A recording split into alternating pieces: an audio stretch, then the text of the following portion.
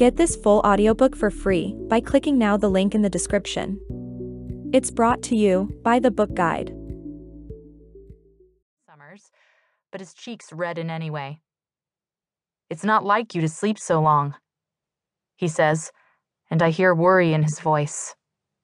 I shrug it off and stand on weak legs. I guess I needed it. An odd ringing in my ears takes hold, piercing but not painful. I shake my head back and forth, trying to get rid of it, looking like a wet dog in the process. "That'll be the banshee scream." He crosses to me and takes my head in gentle but calloused hands. I submit to his examination, sighing in annoyance. He turns me sideways, glancing at ears that ran red with blood however long ago. "You're lucky it didn't hit you head on." I'm a lot of things, but I don't think lucky is one of them. "You're alive, Mare," he says sharply, pulling away. "That's more than many can say." His glare brings me back to Nairsi, when I told my brother I didn't trust his word. Deep in my heart, I know I still don't. "I'm sorry," I mutter quickly. "Of course I know others have died, for the cause and for me. But I've died too. Mare of the Stilts died the day she fell onto a lightning shield. Marina, the lost silver princess, died in the bowl of bones. And I don't know what new person opened her eyes on the undertrain. I only know what she has been and what she has lost, and the weight of it is almost crushing. Are you going to tell me where we're going, or is that another secret?" I try to keep the bitterness from my voice, but fail miserably. Killorn is polite enough to ignore it and leans back against the door. "We left Nairsi 5 hours ago and we're headed northeast. That's honestly all I know." "And that doesn't bother you at all?" He only shrugs. "What makes you think the higher-ups trust me, or you for that matter? You know better than anyone how foolish we've been, and the high cost we paid." Again, I feel the sting of memory.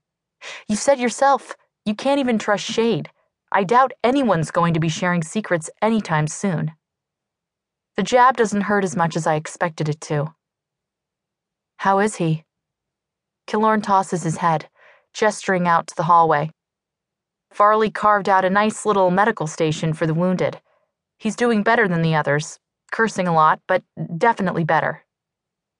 His green eyes darken a bit, and he turns his gaze away. "His leg," I drew in a startled breath. "Infected?"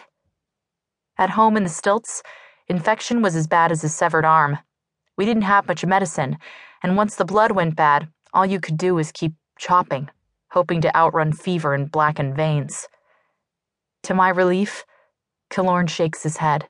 "No, Farley dosed him good. And the Silvers fight with clean bullets, so that's big of them." He laughs darkly, expecting me to join him. Instead, I shiver. The air is so cold down here.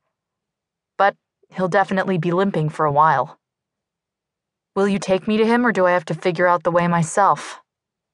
Another dark laugh, and he extends his arm. To my surprise, I find that I need his support to help me walk. Nairsi and the bowl of bones have certainly taken their toll. Immersive. That's what Killorn calls the strange underwater boat. How it manages to sail beneath the ocean is beyond both of us, though I'm sure Cal will figure it out. He's next on my list. I'll find him after I make sure my brother is still breathing. I remember Cal being barely conscious when we escaped, just like me. But I don't suppose Farley will set him up in the medical station, not with injured guardsmen all around. There's too much bad blood, and no one wants an inferno in a sealed metal tube. The banshee's scream still rings in my head, a dull whine that I try to ignore.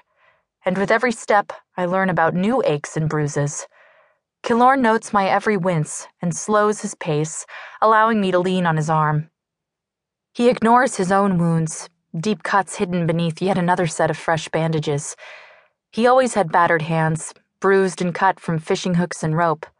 But they were familiar wounds. They meant he was safe, employed, free from conscription. If not for one dead fishmaster, little scars would be his only burden. Once that thought would have made me sad. Now I feel only rage. The main passage of the Mersive is long but narrow, divided by several metal doors with thick hinges and pressurized seals.